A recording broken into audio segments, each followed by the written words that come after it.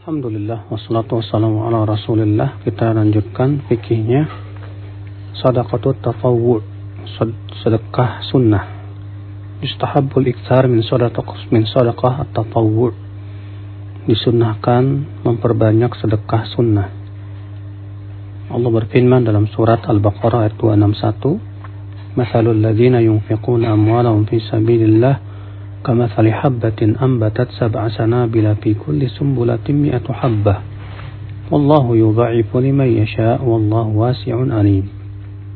Perumpamaan orang-orang yang berinfak atau menginfakkan harta mereka di jalan Allah seperti satu biji yang ditanam dan menumbuhkan 7 batang. Pada setiap batangnya ada 100 biji dan Allah melipat gandakan kepada siapa yang Allah kehendaki, dan Allah Maha Luas lagi Maha mengetahui. Ayat ini menunjukkan bahwa pahala sedekah itu dilipat gandakan sampai 700 kali lipat, dan ini menunjukkan pahala besar dari pahala sedekah. Allah juga berfirman dalam surat Ali Imran ayat 92, "Lan tanalul birra hatta tunfiqu mimma tuhibbun, wa ma tunfiqu min syai'in fa innallaha bihi alim." Kamu tidak akan sampai kepada kebajikan hingga menginfakkan apa yang kamu cintai, dan tidaklah kalian menginfakkan sesuatu kecuali bahwasanya Allah pasti mengetahuinya. Ayat ini menunjukkan bahwa infak atau sedekah yang paling utama adalah menyedekahkan sesuatu yang kita cintai.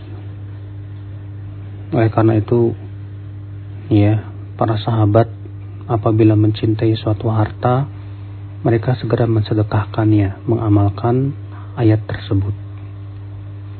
Dari hadis Abu Hurairah bahwa Nabi sallallahu alaihi wasallam bersabda, "Ma min yaumin yusbihul ibadu fihi illa malakan yanzilan, fa yaqulu ahaduhuma Allahumma a'ti munfiqan khalafa, wa yaqulu al-akhar Allahumma a'ti mumsikan talafa." Rawahul Bukhari.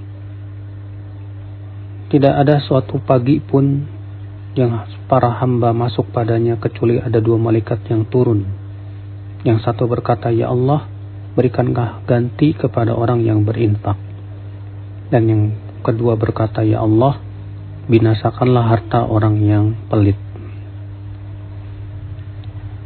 Dan dari hadis Uqbah bin Amir, aku mendengar Rasulullah SAW sabda, "Kullu mri'in fi dhilli sadaqatihi hatta yuqla bainan nas."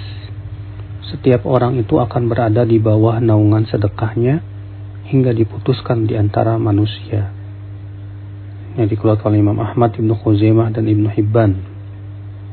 Ini menunjukkan bahwa ketika di padang mahsyar, saat matahari mendekatkan 1 mil, maka orang-orang yang bersedekah itu, maka sedekah itu menjadi naungan dia yang akan menaunginya dari teriknya matahari. Ini menunjukkan akan keutamaan agung bagi mereka yang bersedekah. Wallahu a'lam.